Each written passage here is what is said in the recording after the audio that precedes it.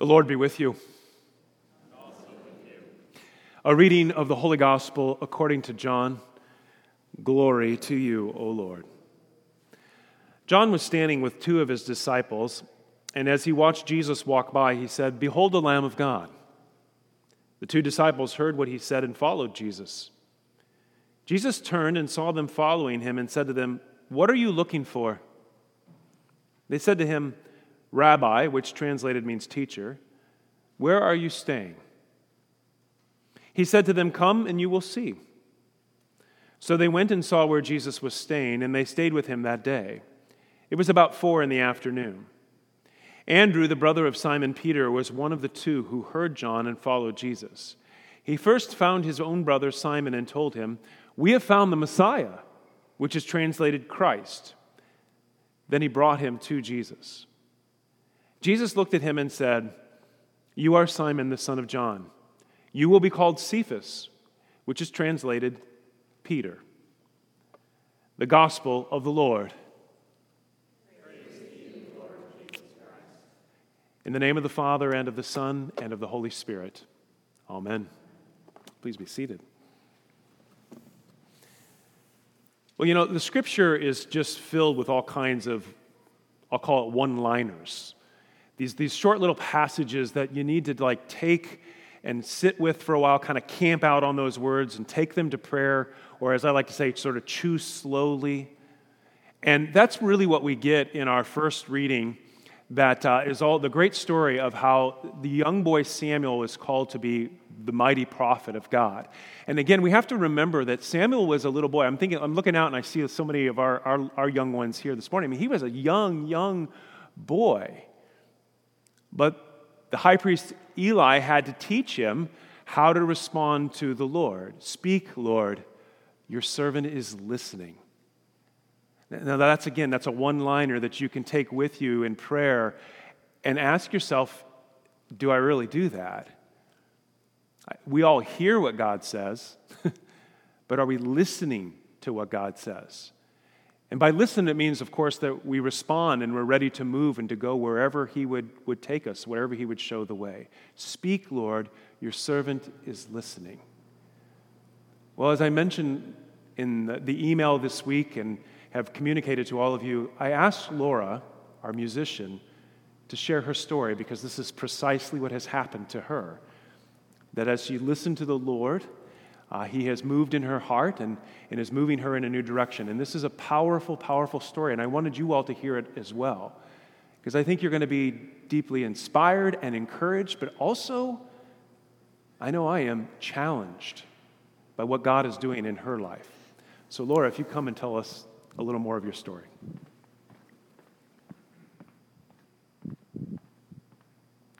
Hello, friends. It's good to be with you today, and I'm very honored that Pastor Milky asked me to share some of my story with you. I suppose my story started at age 1 when my parents moved to Bangkok, Thailand to share the gospel through teaching English and building relationships. But we only stayed in Thailand 3.5 years, and church music became the focus of my life as I grew up. When I arrived at Trinity, I was thrilled to be here and really excited to see where it would take me. I've been here 3 years now, and wow. In all honesty, I really enjoy it. Serving as the director of worship and music has certainly been more difficult than I imagined, but it's been so much more rewarding. And more than any church event or liturgical season, I love you all. You've welcomed me here with open arms and truly become my family, and I'm thankful for every worship service and rehearsal I have the opportunity to lead. But the Lord did start to work in me last summer, reawakening in me this desire to serve Him cross-culturally as a missionary. I cautiously began to reach out to my friends to see what connections and programs might be open, but the more I investigated mission opportunities, the more strongly I felt at home right here. I love this place so much, and I consider it a tremendous privilege to work full-time in the church, to spend the bulk of my time and energy to lead God's people in worship, to minister in the sacramental presence of Christ, to get paid to go to church. I love the church, and I've grown deeply in my appreciation for Christ's bride through my time here. So why would I ever want to leave? Suffice it to say, I had a lot of inner turmoil last fall. And right in the middle of it, we started the Joining Jesus on His Mission initiative. And wow, the skills I have learned have proved powerful as I've started to engage my apartment neighbors. And I'm praying this journey would encompass all of us and transform the way we live. As you all know, the premise of Greg Finke's program is that each of us would get to know our pre-Christian neighbors and, as we have opportunity, share the grace and truth of Jesus Christ with them. That's awesome. We should all be doing it, and it's really not that hard. But there's a big problem. Suppose we all joined Jesus on His mission. In fact, suppose that tomorrow, every single Christian had the opportunity to share the complete gospel message with every single non-Christian they knew. All 2 billion of us Christians sharing the gospel with every non-Christian we knew tomorrow. Who wouldn't hear the gospel tomorrow? Who would be left out of this kingdom invitation? About 2.7 billion people would be left out. 2.7 billion people wouldn't get a kingdom invitation tomorrow simply because they've never met a Christian. They live in places like India, mainland China, Indonesia, the Middle East, and they have little or no access to the gospel. These 2.7 billion least reached people may think they know something about Christianity thanks to our American media, but they've never actually heard the story of Jesus, who loved people and healed people and transformed lives and announced the kingdom of God in our midst. That's why I want to serve cross-culturally as a missionary.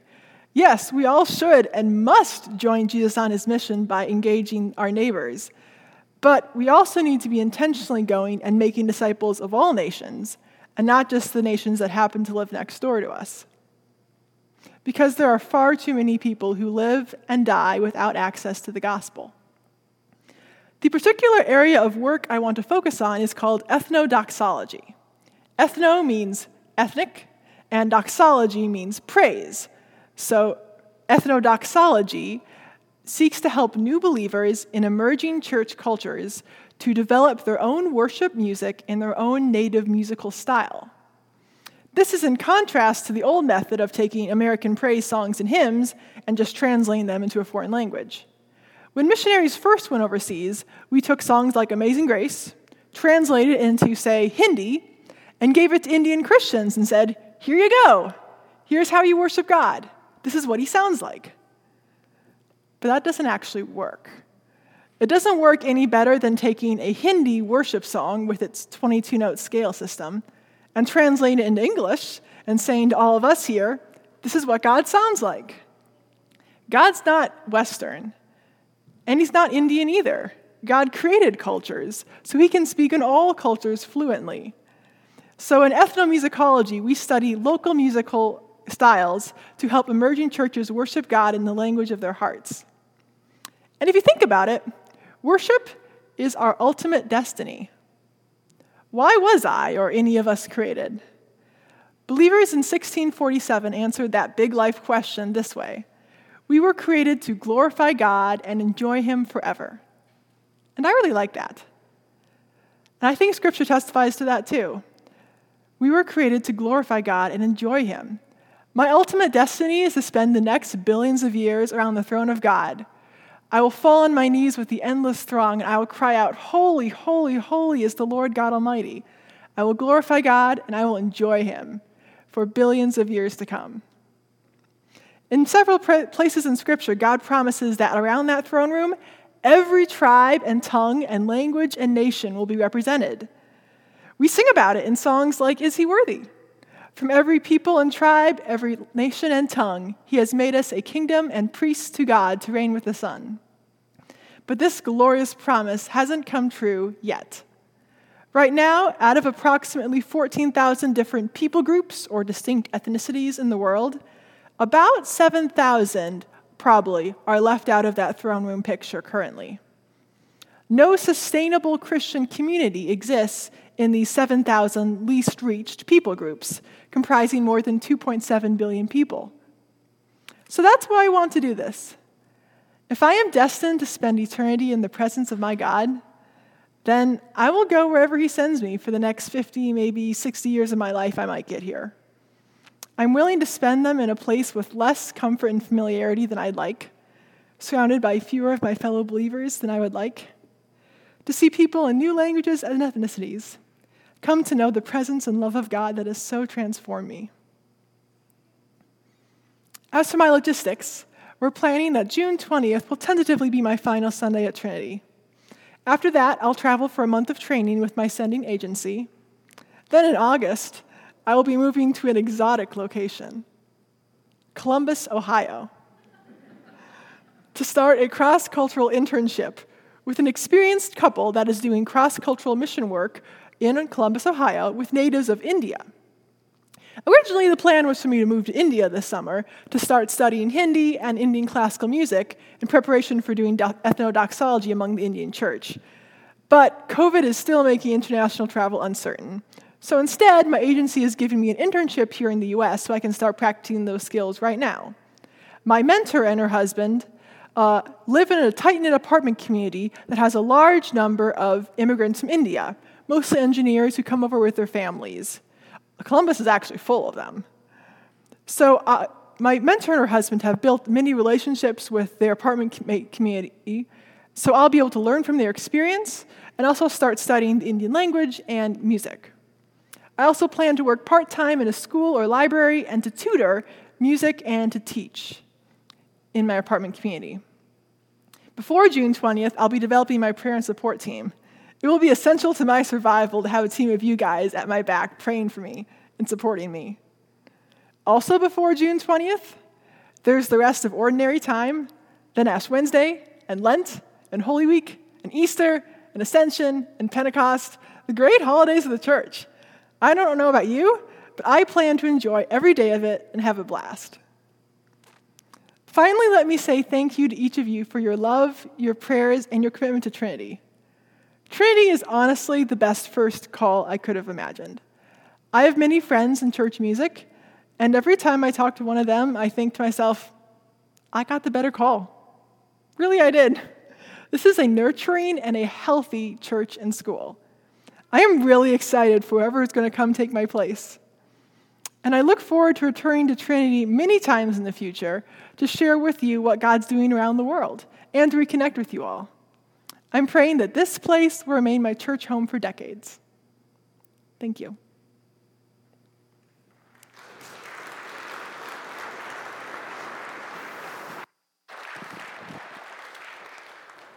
It's it's an overwhelming and powerful and beautiful and compelling story and also deeply convicting, I think, if you really want to listen to it. Now, I got to tell you, I think she's crazy. I really do. She's taking seriously Jesus' words to leave everything and follow me. And it's going to take her on the other side of the world, Lord willing. That's crazy.